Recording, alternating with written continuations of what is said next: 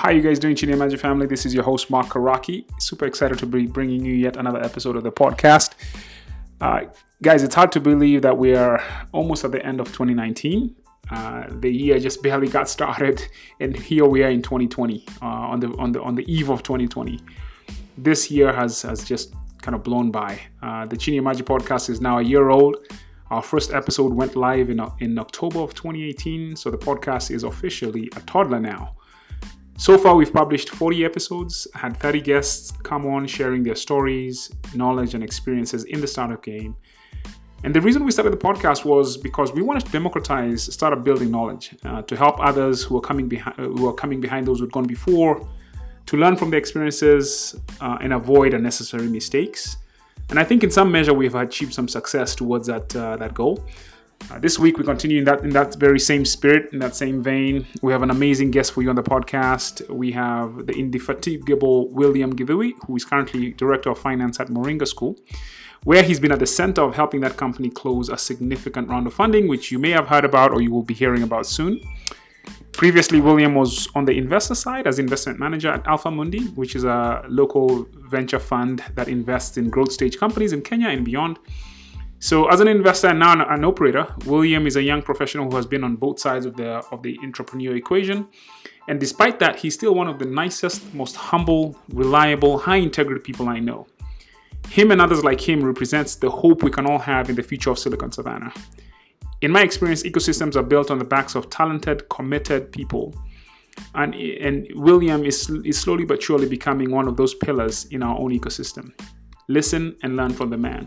Enjoy the podcast.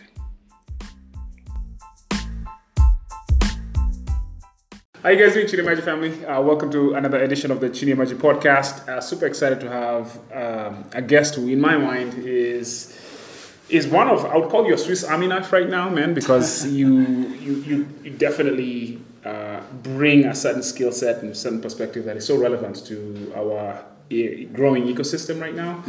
William Githui, Director of Finance at Moringa School, and formerly Investment Manager at Alpha Mundi, right? Yes. So you have sat on both sides of the table, if you will, in terms of the what I call the entrepreneurship life cycle or equation, if you will. And so it's super great to have you. I think you're emblematic of where our ecosystem is today, just in terms of where we are in our maturation stage, right? People who have actually done investments, people who have actually been operators. Yeah. And now you're seeing a flowering of that and a scaling of that, and it's super exciting because maybe 10 years ago, you would never have heard people with that skill set, right? In our ecosystem. Right now we have people like yourself, and it's a great time to build a career in Nairobi, in Silicon Savannah, right? Yeah. And you're, in my view, you represent for me what the future potential of this place is. You and many other people.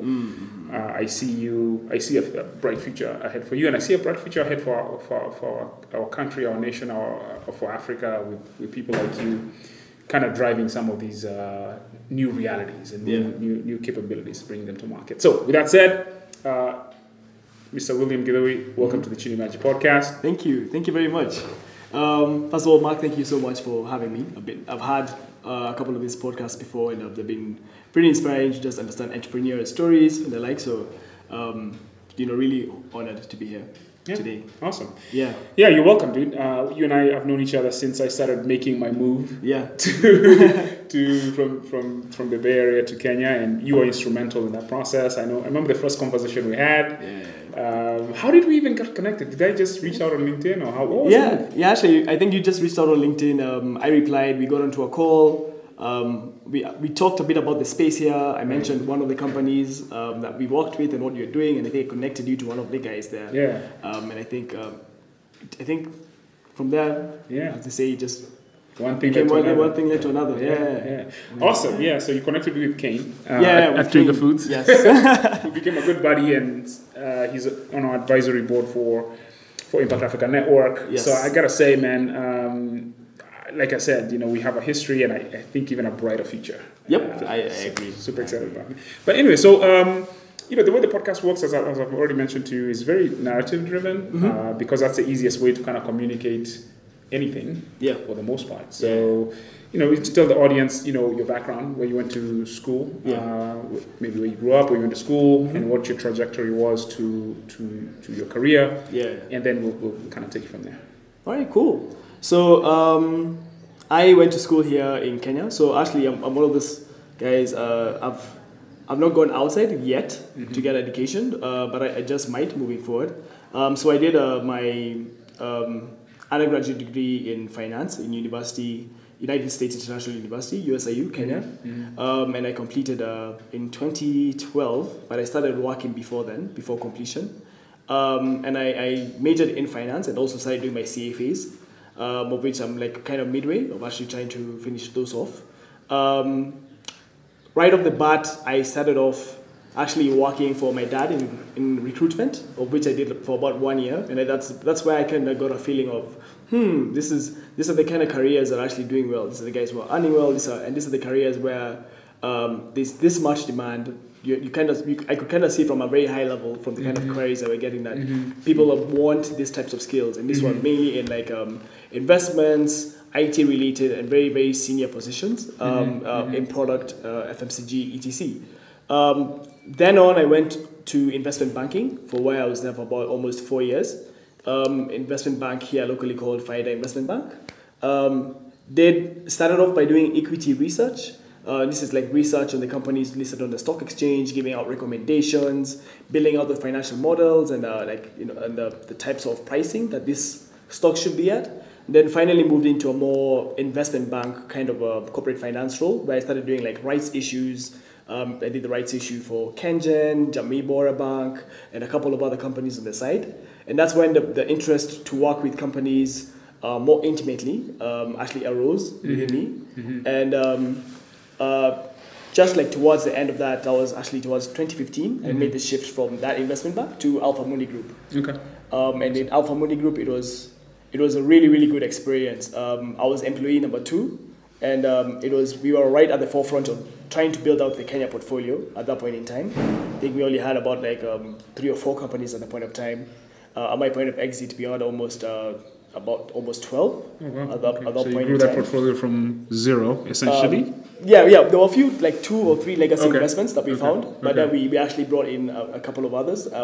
Sector agnostic, fintech, logistics, microinsurance, FMCG, renewable energy, agriculture. So it was a really good experience being at the forefront of building out that portfolio. Awesome. Yeah. So let's take a step back. You talked about your experience working with the investment bank, and that exposed you to a whole other kind of. I guess what are the lessons you took from that? What were the insights you took? That clearly from your working with your dad, you kind of were able to get a high level view of where the opportunities were, right? So that kind of informed your decision making in terms of where you might want to place yourself career-wise, right? Yeah. And then you chose after that to do the investment bank thing. Yeah. What were the key takeaways from that experience? What were some of the lessons or insights you gained from that? That's a really good question. I think I can provide both on a professional and a personal level. So I think on a professional level, it was always to take a step back. In investment banking, the training is quite rigorous, especially if you want to be like a master top dogs, if you want to be a voice that's to be heard, not just locally, but internationally. And most of our clients were international, big funds from the States and Europe, etc. And in that type of training, you're always taking a step back. You're always looking at things from a very macro, eagle-eyed point of view of like where are the tectonic shifts happening. The global trends. Exactly, And stuff like that. global trends, and also like industry-specific and company-specific trends. Right. And always taking that step back. Also, right now in my operational role, always helps. Right. And you're always trying to look at like where's the inflation heading, where's the economy heading, what's the political situation, and how are we gonna position ourselves just to be the right place, right time when what we think is gonna happen happens. Awesome. So that was like from a professional perspective. I think from a personal perspective, it was more of there's actually value in actually going deep at times to better understand your companies that you're working with. And I think that's what made me make the shift to actually become, to go into Alpha Mundi to become an investment manager, because if you are too high level of the time, speaking just GDP figures, etc., you can really, it's very easy for you to lose touch on what really needs to happen on the ground Right. for a company to move towards that direction. Right. And when I was working with companies on the corporate finance side in FIDA Investment Bank, what was happening is that I had to get really intimate with the management and the board of directors and a few key employees to really understand, this is what you really want to achieve. Mm-hmm. If you really want to achieve this, then I think this would be the best capital structure for you. Or you may need to reduce costs on this side, or you may need to get this type of technology to make you more nimble, etc., etc. I think that was the biggest takeaway, that it's not just a touch and go, it's a relationship that you build over time. Interesting. So you were in this environment where you had to take the 10,000 foot view, but you also needed to actually get in close, intimate kind of engagement with your investees, so to speak, right? Yes, and then yes, now Alpha Mundi maybe even made that much more intimate. Exactly. Okay. Yeah. So with Alpha Mundi. And what does Alpha Mundi do? Just maybe describe a little bit of what they do. Yeah, for sure. So Alpha Mundi, it's a Swiss-based impact investor, and they have operations in Switzerland, North America, and East Africa for now. They focus mainly on impact investments in the renewable energy space, in the agriculture space, but they also are a bit sector agnostic. A bit of their portfolio can go towards other sectors like fintech, microinsurance, logistics, etc. Define impact investing from your perspective, because this is always a very controversial thing. That's a very controversial topic. Actually, it's quite a broad definition. Right. I think people have these days, but how I say it is investing in a social good. Okay. And this is anything investing. So basically investing in Africa. Let's you could say invest in Africa. Investing in emerging markets. Maybe let's say that, because we as far as I'm concerned, emerging markets is Africa, man. Shit. There's South America. There's the Mexicos and the Narcos. I'm sure you guys watch Narcos. Those guys need investment too. They're doing a different kind of investment. So it's basically just investing in emerging markets or sub-Saharan Africa, how Mark likes to put it, but also in investing towards sustainability. And that's the biggest premise. And in that sense, you may be willing to compromise returns, just maybe below market returns. For some people, they're willing to compromise that. And for others, they believe that you can actually get both of them at the same time. And in Alpha Mundi, we were of the latter opinion. And we managed to do that mainly through debt. And we were so your belief was you could do good and make money at market rate. At market rate. Yeah, this is a very interesting thing, this impact investing thing. Yeah. Because there's the capital structures around the world, right, have shifted in the last few years, like to this impact investing theme, right? And a lot of times it's a positioning thing, right? You're a fund manager, you want to access that money. You want to access that money. It's always a storytelling thing and a positioning thing. So, but anyway, I guess maybe let's dig a little deeper and say, what are some of the, frictions, drawbacks that the impact investing space has, right? What? Okay, that's a really good question. I think what I'll do, maybe I'll just take a step back again and give it some sort of analogy on what impact investing could be. Right. Like, for example, right now in Kenya, we had, it's just been repealed, but we had the interest rate cap. Right. And with this interest rate cap, we had the big traditional, big dogs, traditional banks stepping back away from the normal Wanjikos and the normal Wananchi from giving them loans. But there's someone else who stepped in, seeing an opportunity to do so. And in that sense, you could almost, in a way, define that as impact investing, because these guys came in and gave the little guys access to funding when the big dogs wouldn't. And they managed to make money off of that. Yes, there's a bit of a gray area. Yes, it's exploitative, but there's in what sense is it exploitative? Just curious, because it sounds like it's all good. Yeah, it sounds like it's all good, but people have said that some of the interest rates are ridiculous. And when you do the annual returns on these interest rates, they're almost like 300% annualized. Whoa. But some people have actually. So it's basically, it's almost like I would rather get some money from the narcos at this rate. Yeah, exactly. Because you're really sucking my life. Exactly. And there's one reason why this guy stepped away. the big dogs, because they thought. When you say the big dogs, you mean this is the traditional banks. We're talking about the KCB, the equities, and why they didn't step up to the smaller Mwananchi, which they're just starting to kind of do so now. Okay. Which I think they're kind of behind the waves of like the Talas and the branch etc. Yeah. But basically, they thought that the risk profile didn't match the kind of return that they were getting, and because that was because they were constrained by the interest rate cap. So they were constrained, but these non-regulated. These non-regulated guys, businesses, startups, were not regulated by the same interest cap. Exactly. Because it only applied to banks. It only applied to banks. And banks take deposits from the public company. Right. And these guys, they normally don't. It's their own funded money. It's own funding. And they can do it. It's private money, basically. Exactly. And if you take a look back and you step back apply that kind of concept into impact investing, in a way, it's almost kind of like the same thing. Because what happens in impact investing, most of the companies you'll find are very idea stage, early stage, need some grant funding, and there's no way, it's very hard that a bank is going to come in, look at those cash flows, look at your losses, I'm like, oh yeah, I'm going to give you that just doesn't work. $100,000 loan. And they probably don't have the structure for it in terms of the people capacity process. Exactly. No, even the expertise, because they are only very used to looking at cash flow positive businesses, and do you have collateral? That's it. Like, do you have a car? Do you have a plot going in Rero? And can you give me that logbook? Can you give me that title deed? There. Cool. There's your 50,000 shilling loan, etc. And impact funds, in a way, are kind of like this Talas and branch that we're seeing. These guys are willing to actually absorb those fast losses. And by doing so, depending if you're an equity, they'll price them into their risk structure. Exactly. Hence the 300%. Which in a way you can. What do you think? So do you think, given the risk-adjusted return, is it too is the risks high enough to justify those interest rates? Is what I'm asking. To be honest, I actually believe they are. Okay. To be honest, I actually believe they are, because these are, if you again taking the analogy, this is you're lending to someone who you have no record with. Right. No record of. You're just looking at his texts. From M-Pesa, and you don't know where he lives, you don't know anything about him, you don't know whether he gets a constant salary or not, or constant income stream. You just, a guy has walked in, he's applied, and you're giving him a loan. There's not even a proper way to price that. So actually, to be honest, so maybe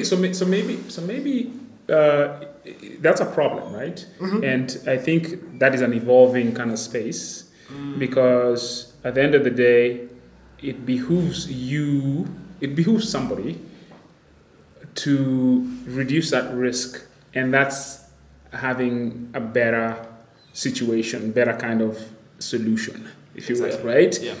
Of course, data is a problem, but at the end of the day, it's like, but it's not in the short term. It's kind of not in the interest of the company who's the startup, right? Because they're operating based on where they are and the inputs that they have to evaluate that risk, right? Yeah. But my sense is maybe we are moving towards a much more transparent, a much more controllable situation that will minimize the risk profile and reduce that interest rate. I think we're just looking at a facet of the market as it is today, right? I need to manage my risk. I don't have, this is all I have. I have a blunt instrument, and I need to have a high interest rate. Are we going into where we can actually have much more for want of a better term, much more surgical approach, reduce that gap between my risk and therefore reduce the interest rate? Yes, I think we're definitely, I think the past 24 to 36 months, we've made leaps and bounds in doing that. And I think this is mainly, we have a couple of more credit reference bureaus, but I think they can only help to a certain extent. What's really helping is technology, and how technology is actually helping to throw out a wider net of the data that could be captured, that could be used to actually calculate the risk that this person has. And I think those types of data structures weren't really existent maybe 3-4 years ago, but they're actually now becoming more and open existent. More people holding various types of data are more open to share. And if once that works and technology is brought in, and I think this is how the talent branch do it, these guys have over 1,000 data points on a person just by etc logging into their social media and checking their texts and doing and seeing other things, and they're able to see this guy is a guy who actually pays his rent on time. This guy is actually a person who does who pays off his other M-Shwari loan on time. This is a guy we can actually loan to, and you can only loan to them this much. So yes, I actually think we are moving towards that direction. Okay. Yeah. Cool. So anyway, so you were talking about Alpha Mundi and how it got you closer to the operational side, evaluating individual investments. How different was that from Faida Investment Bank? Oh, that's a good question. So I think in Alpha Mundi, and I think everyone still has to learn and iterate on how you do the due diligence of these companies. You have to go really wide. It's depth and breadth at the same time. And what I'm talking about is with Faida Investment Bank, what we were doing before is just a very high level on financials, just like a very high level discussions with the board and the management. And I'm like, I have my inputs for my financial model. I can go put these numbers in, and I can give out my high level assumption of what this price should be. With Alpha Mundi, it kind of forces you to actually spend time with this company.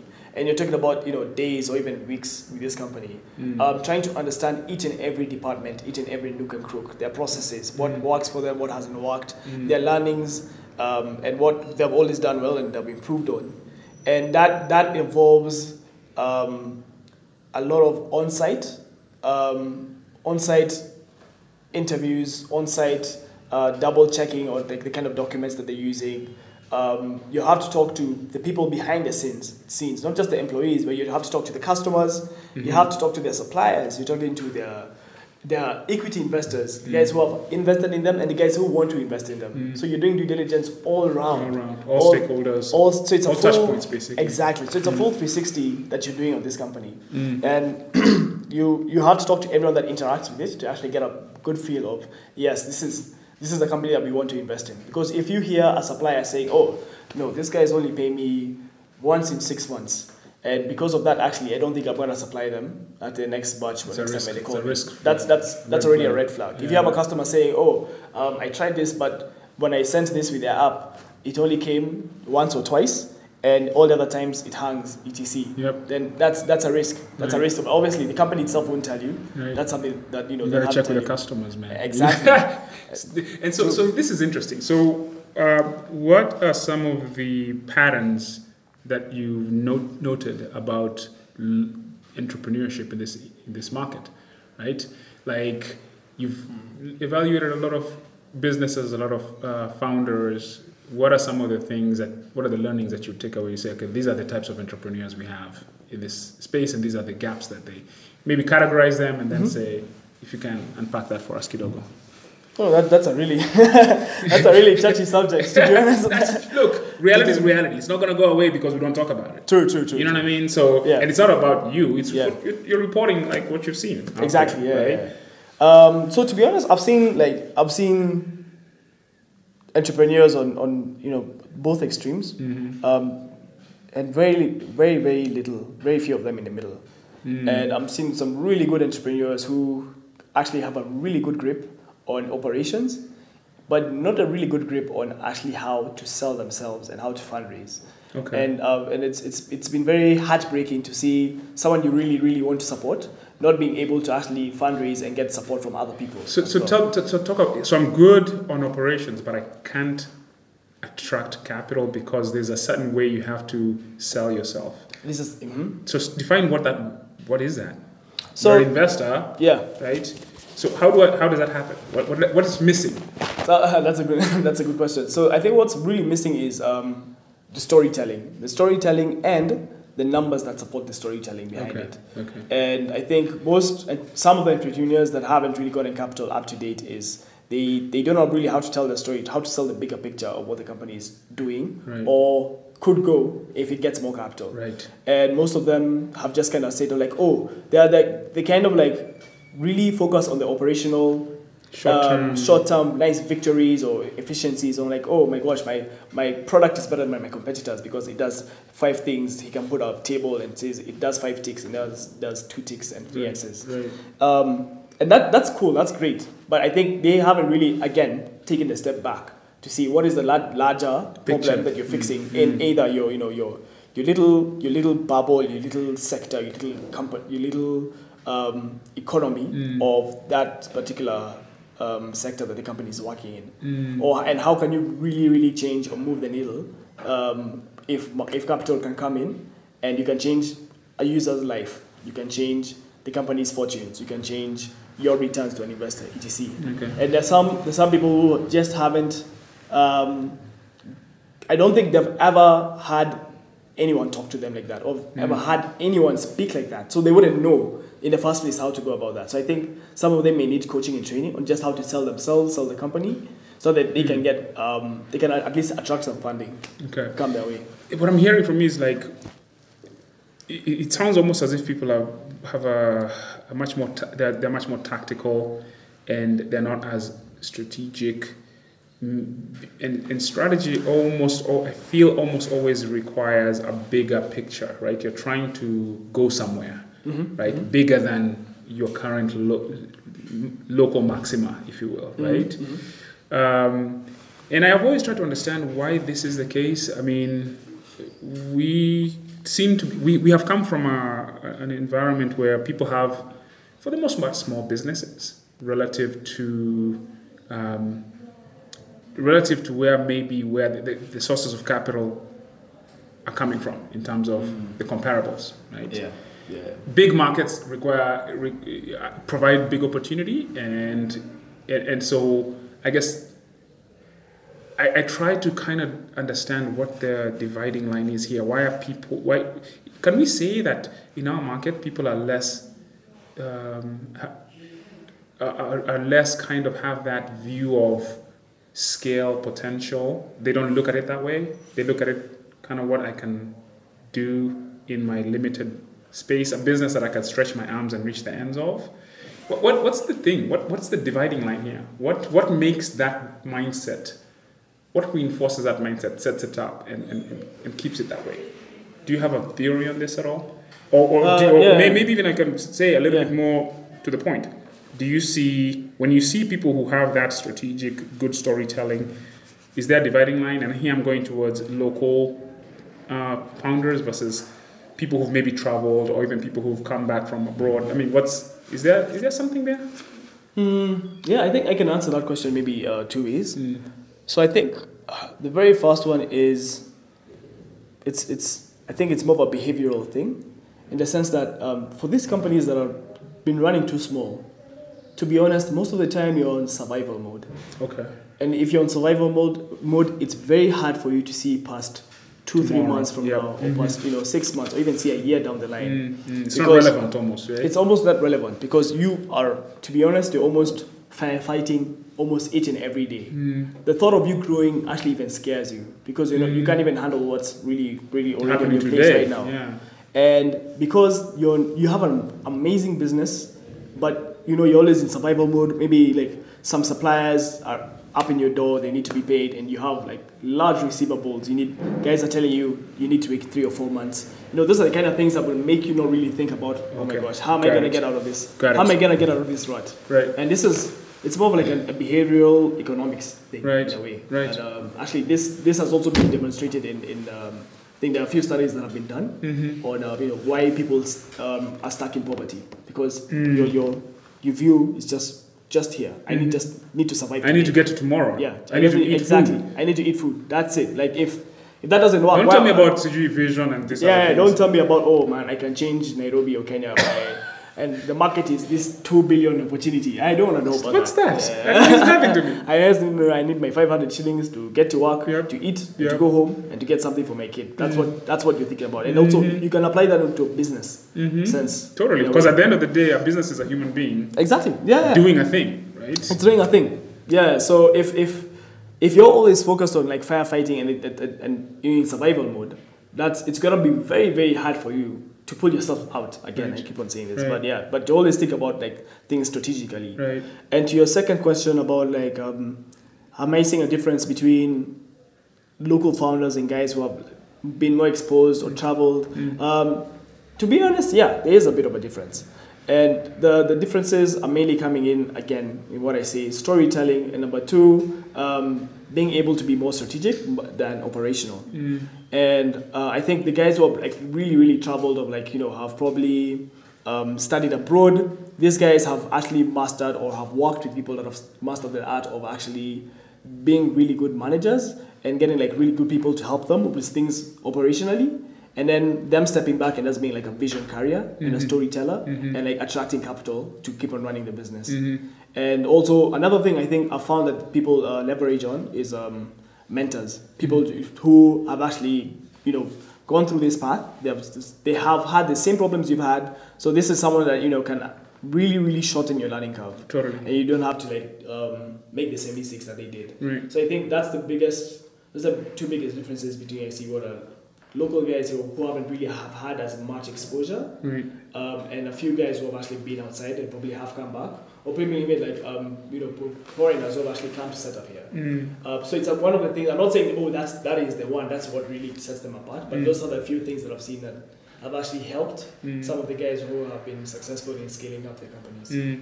So fundamentally, it's a behavioral thing where, yeah, I mean, your constraints determine your state of mind, pretty much. True. And then exposure also gives you this other different way of how to move through the development of anything you're creating, right? That there's a distinction between, you know, you actually value talent in a sense, right? If you because you've seen how people apply talent, attract talent, retain talent, and they use that as the means to move their business forward, to move their enterprise forward, to move their vision forward.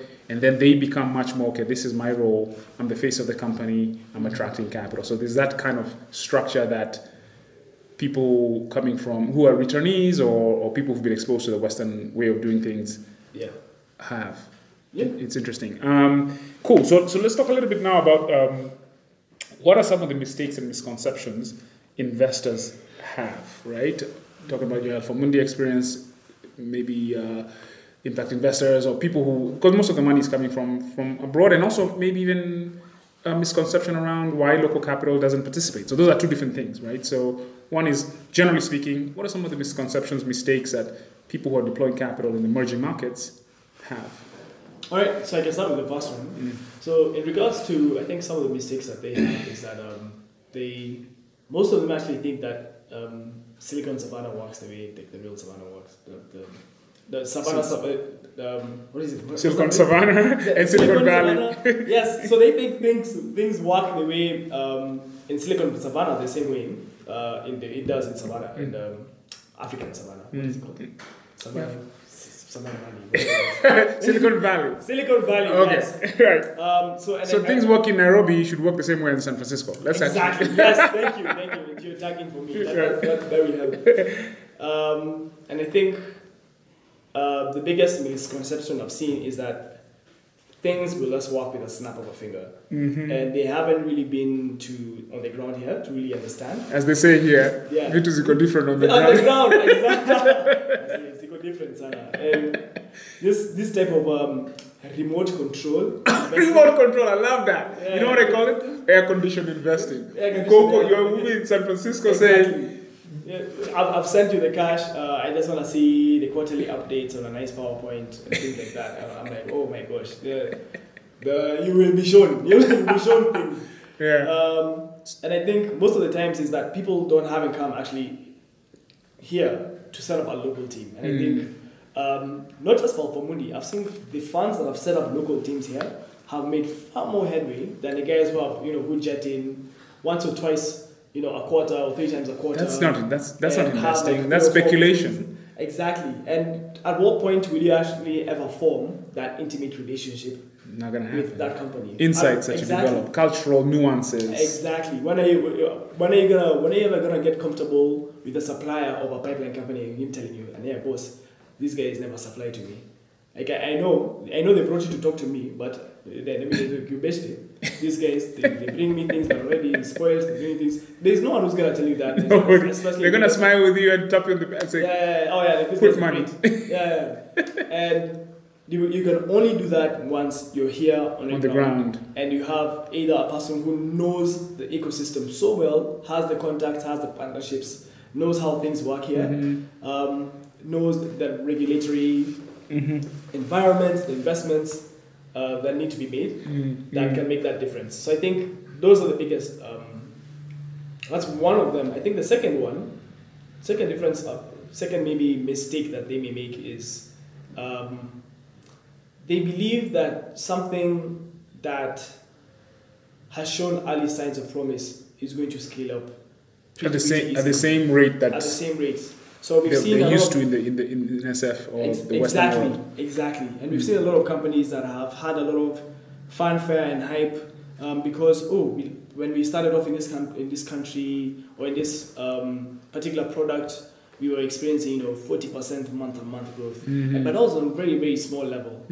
Once you try and scale that, and now 2 to 3 years down the line, you're seeing we scaled it, but the cost of big numbers, yeah, exactly. It doesn't. You don't grow at the rate you're growing when you have at a certain stage, right? Exactly. It's just makes sense, right? It's math. Exactly. Right? And that's when you really realize, okay, the unit economics at scale and the type of quality you want and the type of price point that you want it to work doesn't really make sense. Yeah. And I think some of them have to be cognizant to that fact that some of these things will take time. Right. Yeah, and like you need to account for the things that you don't know, because you won't know until you start them. And many people are just like, it's okay. I think we figured it out through the pilot, so we're gonna through the pilot. through the pilot, and so if we're just gonna throw $5 million into this thing, that's it. The $5 million times 2 equals 10, and $5 million times 3 could equal to 7 or 6 or even 0 at the end of the day. Right. So you just have to be cognizant. So it's basically not a linear path to outcomes. No. Yeah. In the end, I can talk about this just based on working in the States in startups, right? The Fortune 500. You know your market. Okay, you have how we talk about SME here, and sometimes I'm like, okay, so who's in the SME? What? When you're a startup in the US, right? You can very granularly define a market. And even in that small market, let's say it's education, let's say it's healthcare, even healthcare is too broad. Any market you define, there'll be a big enough market pool of customers and a path to actually access them to where you can build a sizable company and exit even at $20 million, which nowadays people are talking about unicorns. Most things don't become unicorns. Silicon Valley has been built on the back of small acquisitions, right? And if you start a company and you work on it for a couple of years, 3 years, and you spent maybe $1 million putting it together and you acquired for $20 million, and the investor takes, I don't know, maybe $5 million of that, $15 million is a pretty good situation. That's life-changing money, right? Yep.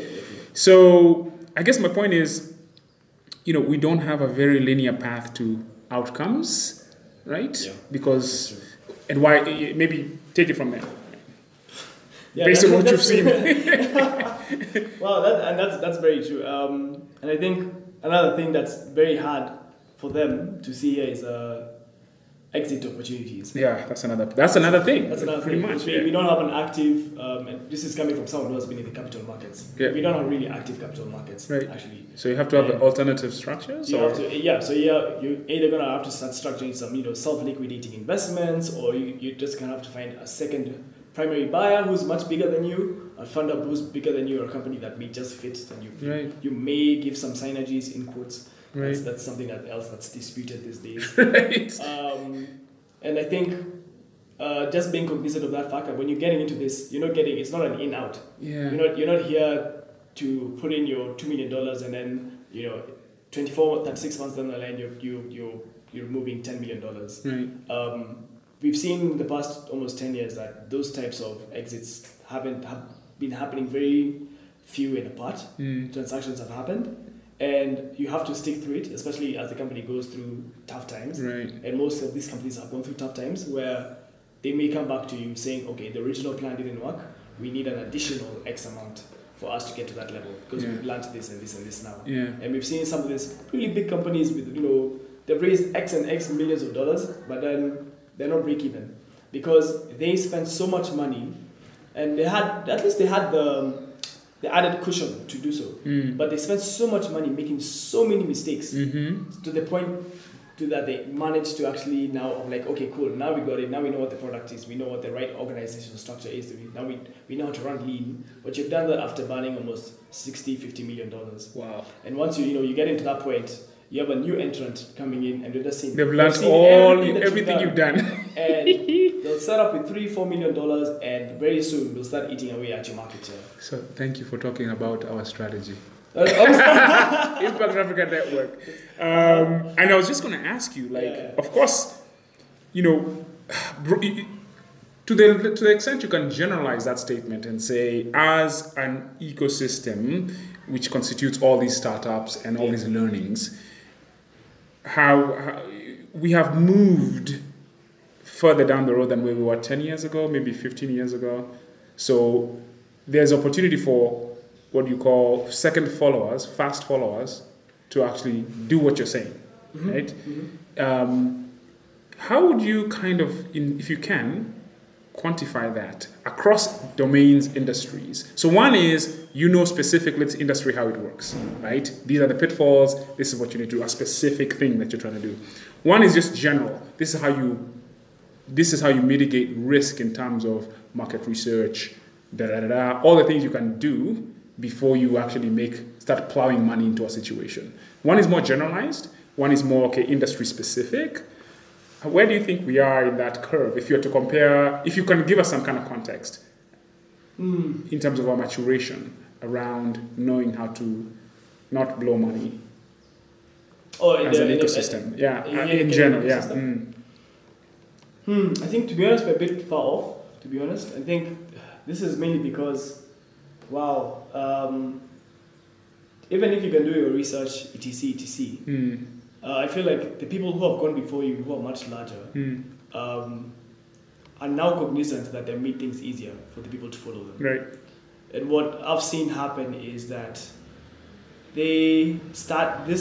people who have gone before you start now focusing on efficiency, optimization, making themselves more lean, bringing the costs down to a point where the prices are just so uncompetitive and it doesn't make sense for a new competitor to come in. And by doing so, they try to create a moat. So, and I'm seeing this now starting to happen with a few other companies where you'll see in let's say in renewable energy, or even in agriculture, or even in logistics and distribution. Some of the companies that have gone ahead, yes, they want money, but then they realize, but now they're trying to build a moat around them, either through pricing. End-to-end, pricing, end-to-end, capturing the full supply and value chain and controlling that, and locking in the required resources or raw materials that needs to happen. And a new business trying to come up will have to be super nimble to be able to outmaneuver this kind of defense strategies that these bigger companies that have put up. And being nimble means, it does mean imagination and creativity at the highest level. You have to, it's either you tap into your networks, you're trying to form partnerships with other people to actually counter what these bigger companies are doing. Right. And you can do so with better customer service. So you can do so, yes, even with faster reaction times. You can do so probably even at the same pricing, or maybe slightly more, but you're adding slightly more benefits. You need to be creative with it for you to actually counter what these bigger companies are. Yeah, I mean, the way I think about businesses, I guess, you always want to be in a business. If you look at the history of business, big companies tend to always somehow not get disrupted, but some of their market share over time gets eaten away in certain areas where somebody's doing something better and more efficiently. So maybe not going through the front door, but coming in through the side and that type of thing. That's just, I think, the evolution of business. And but anyway, let's kind of stop being philosophical about that and kind of get to the nitty-gritty here. So now, Moringa, you've been at Moringa for how long? No, just over a year. Okay. Yeah, just over a year. Cool. And you left the investment side to come to the operational side. Yes. That's a very interesting kind of. Why did you make that decision? Because usually people move, I think, the other direction in general. You would say people come from operational side and then become investors, because being an investor appears to be easier, but it probably not in our market. That is true. Because it's not what you call remote control investing. You have to. But anyway, so you made this move, and what's that been like? Well, first of all, why did you make that decision? So that's a good question. I think personally, I was very happy being an investor, to be honest. So that it was something that was pushing me away. I was very intrigued by the challenges the operational challenges that our companies offer, especially a company that has so much promise to grow. And I wanted to be part of that story. I wanted to understand, okay, what are these pitfalls? Like, yes, I think you can only see them to a certain extent when you're from outside, the outside as an investor. But once you get in, that's when you really know, oh my gosh, yeah, there's so much work to be done here for you to get to a level where people are looking at you like, yeah, you're someone I want to invest in, or yeah, that's a product or service that I want to use. And that challenge really appealed to me. And to be honest, it's not been easy. It's the challenge and much more that I got that greeted me in the door once I came in. And yeah, so actually looking back, I was in a very privileged position to be an investor. It's much easier, right? I feel like it made me a bit easier, not like very easy, but it was a bit easier sitting on the other side, asking questions, sitting in the board and just saying, yeah, yes, I think this should happen. I think this should happen. I think now you have a whole other respect for. Oh yeah, definitely. Now I have a lot of respect for entrepreneurs, people who build companies at any scale. Actually, I have so much respect for them. Because things are easier said than done. Totally. So, yeah, and as an investor, it's easier for you to sit in the boardroom and say, oh, I think why don't we just reduce this cost by 20% and become profitable? But for you, but to the point you're getting that, the kind of repercussions and the mosaic effect of doing that. The systemic impacts. It's so huge. Right. That first of all, it has to be phased out. There's so many parties that you need to discuss, communicate, align before such a thing happens. And I think being on this other side now has actually made me cognitive of the kind of what we just used to throw about the words efficiency, alignment, optimization,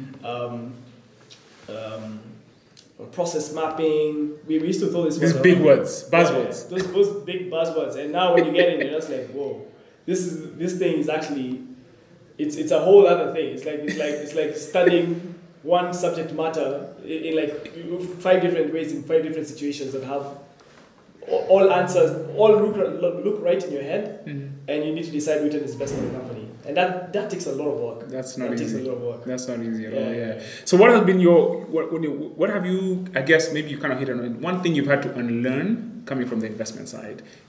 I know you've kind of talked about a bunch of them, but just one thing that in general, like you've had to unlearn. I think one of the things that I've had to unlearn is, I think don't take everything at face value. To be honest, you always have to look past that and see what's the real story behind this number. And why you always have to ask the questions, why is the product like this in the first place? What involved for things to get to this point? What's the story behind? What's the story behind where we are and where we're going? Right. And I think as an investor, you tend to just be told, oh, it's okay, we decided to go this route. And like, okay, because it makes more money. Okay, and then you're told a very high level answer, oh, we discovered it was much easier because we saved X and X costs. Okay, that's cool. But now when you come into the other side, you now have to figure out, like I was talking about earlier, what are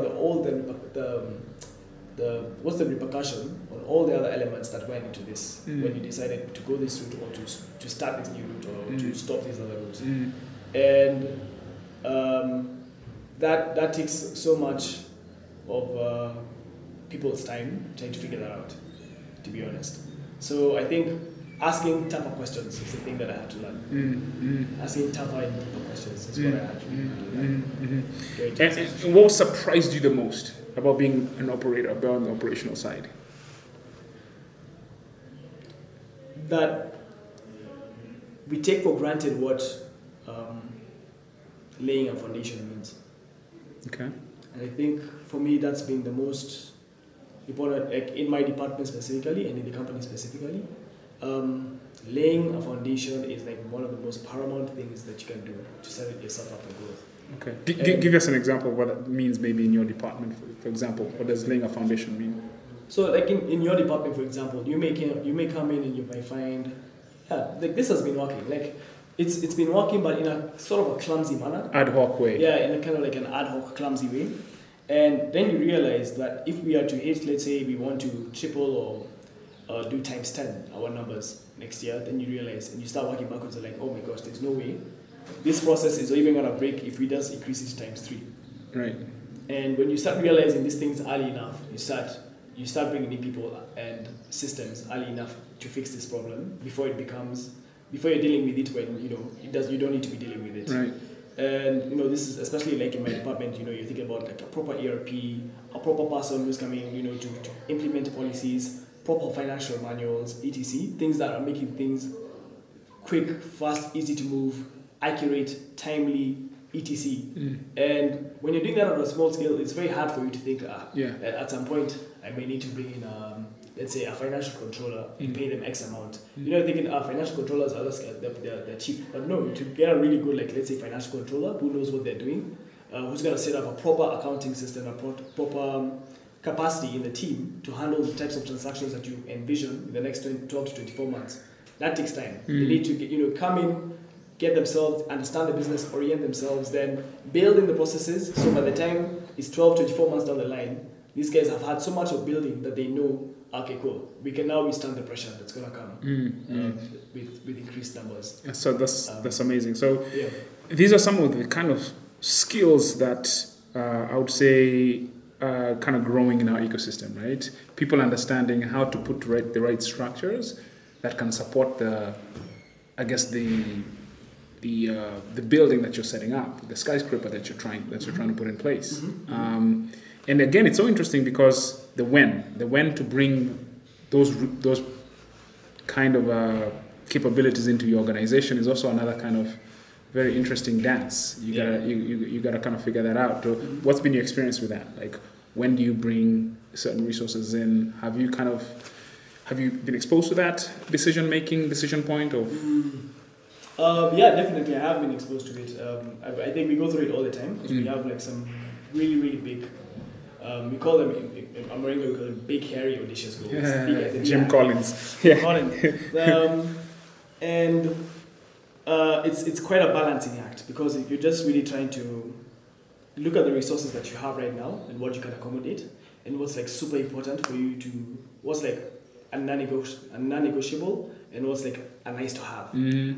And once you really drill down on this is a non-negotiable and this is a nice to have, you focus on the non-negotiable and you focus on all the resources and energies needed to bring that non-negotiable in place. So if you need to go back to your investor and tell them, look, I had not anticipated for this earlier, but for us to go to where we're going, and that's a non-negotiable, we need to have this in place. We need funds for this, etc. And I think that's, again, always in that mindset of always trying to step back and working backwards from where you want to go to where you are right now, and trying to put those structures in place early enough. So you always have to have those guiding principles around what is like super, super important right now and what can wait. And that's it's going to give you a bit of guidance as to how to make decisions. Exactly. Okay. And so variability, just kind of the dynamics of working on the operational side of a growing entity. What's that experience been? Like how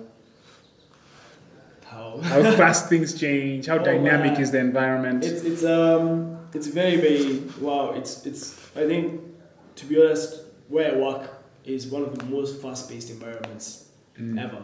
And I say this because we have done so much in the past 12, 13 months, and even before I joined the company, I've done so much. And the pressure is real in terms of like the timelines and the goals that we want to meet. And obviously, we try our very best to provide a conducive environment. But if you're a pioneer in doing something, and there are no close comparables to draw benchmarks to, or people who have done exactly what you're doing, and I think that's a case for many entrepreneurs out there as well. You'll find yourself questioning yourself so much as to what direction to take, and you'll find yourself groping in the dark for any ounce of proof points or data to get there.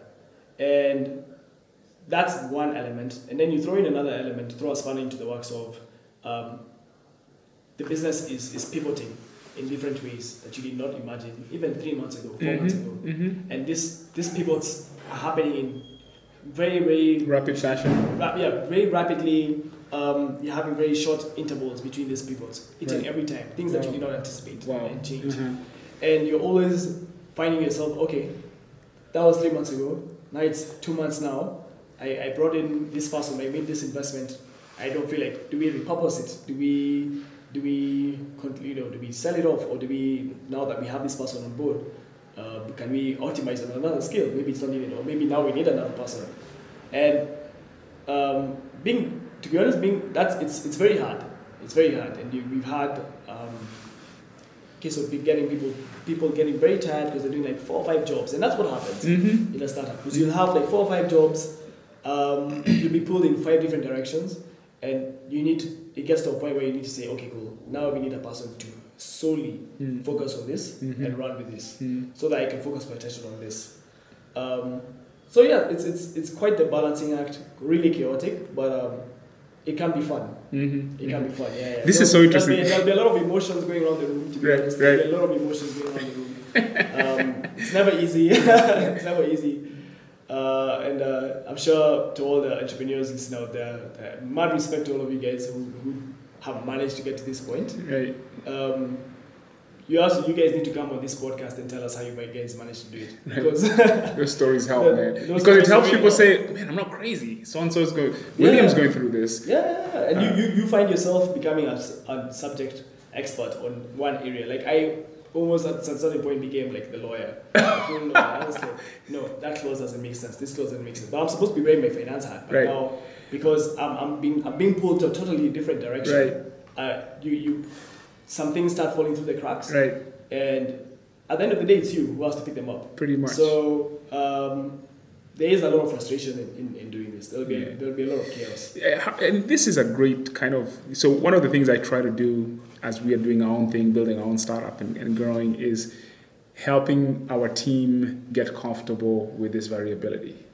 Because it's not what we are taught to expect work will look like, right? And so...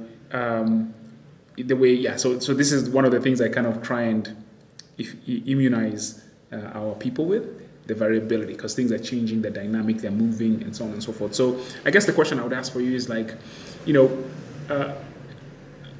given how people are educated in our space, in our world, right?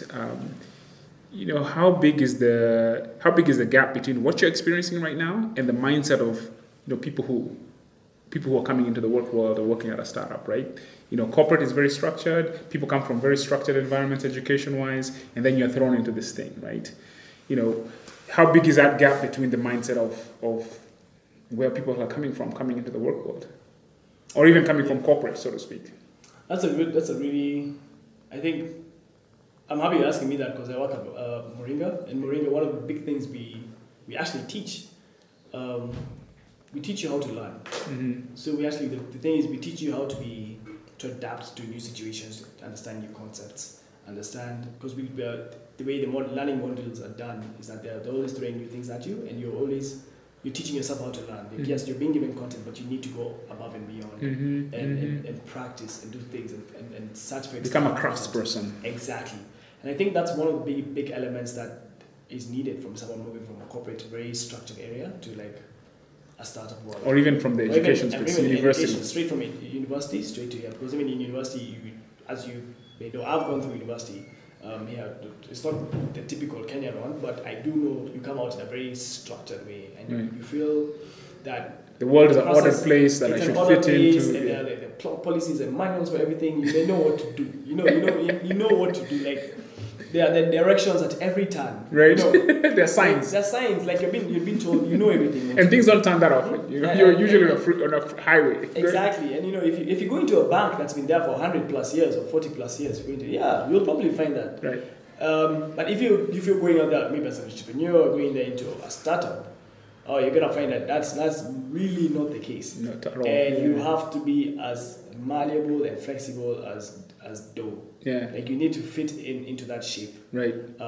If that's what is required of you at that moment. Right. You need to become good at it, and after that, you need to also understand that I'm gonna change again. Like Right.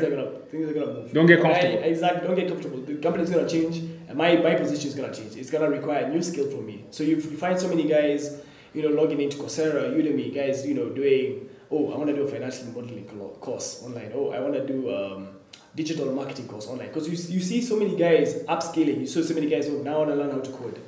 Because now you have to be really, really super flexible in how things are changing in the environment. Yeah, that's the 21st century, right? Yep.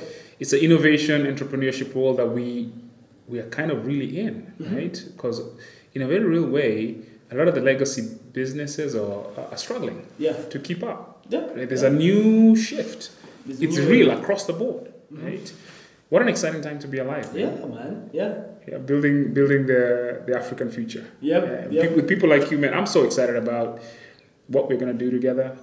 Same here. I look forward to a long-lasting partnership, friendship. You've been so helpful to me in so many different ways. Always available. Just a top-notch dude. And for me,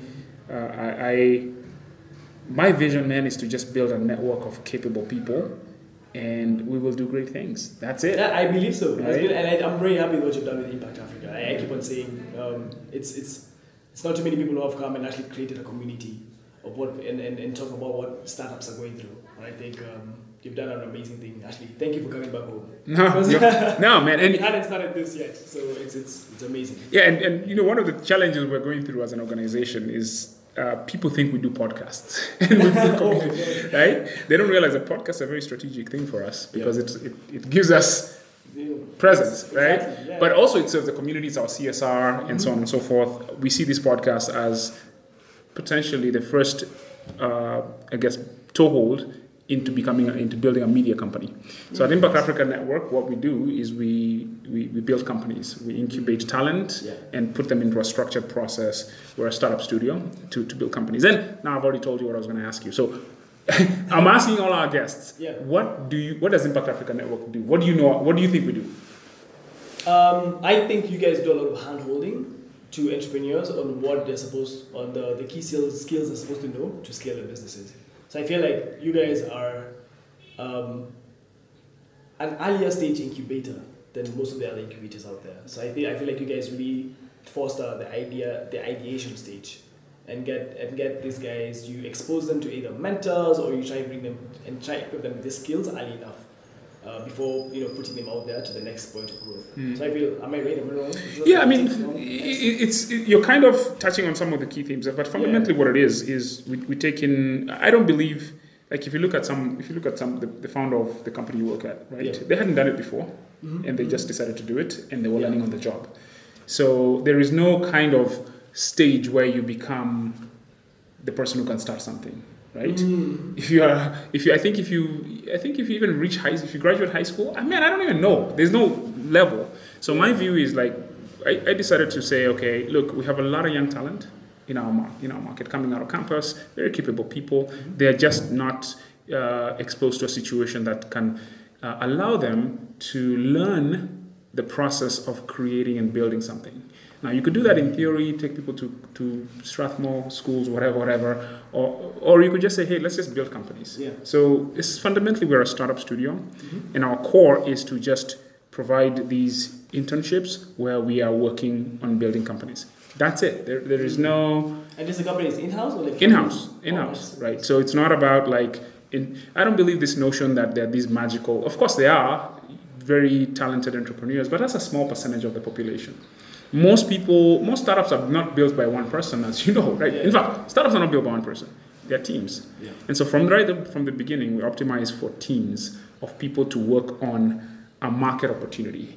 And it's not so much about the freaking idea. People always ask, whose idea is it? Idea? It's not. It's about execution. So what we do is we take young talent, put them into this environment, focus on market opportunities from market research. Some of them are already there are a lot of great companies that are not being built yet. So are we going to wait for somebody to say, I'm going to be the one building it? We just go after opportunities as we see them. And we provide 12-month internships. And we have this process where we give an idea or an opportunity to 12 months to live. And there's that timeline, we're going from market research to traction. Mm-hmm. That's the whole move. Mm-hmm. Impact Africa Network has stake in these companies. That's our long-term sustainability plan. We're set up as a nonprofit. But that's what we're doing. And even our people have stake in those companies at a small level. But that's what we do. So I've been challenged with this notion of now telling the public what Impact Africa Network is. We're a startup studio, and our mission is very simple. We want to change the African narrative, build great African companies, establish an ecosystem of high performance, high integrity, and high collaboration. And if you go to our website, you'll see what we say is we're on a mission to ensure that young, talented Africans, people on the continent, have a chance at participating in the digital transformation of Africa as creators and owners, and not just as consumers of that transformation. Mm-hmm. So that's what we do. Oh, I love it. Awesome. I love it. Yeah, I love it for real. Yeah. Yeah. Awesome, man. Thank you so much for coming through. Thank you. And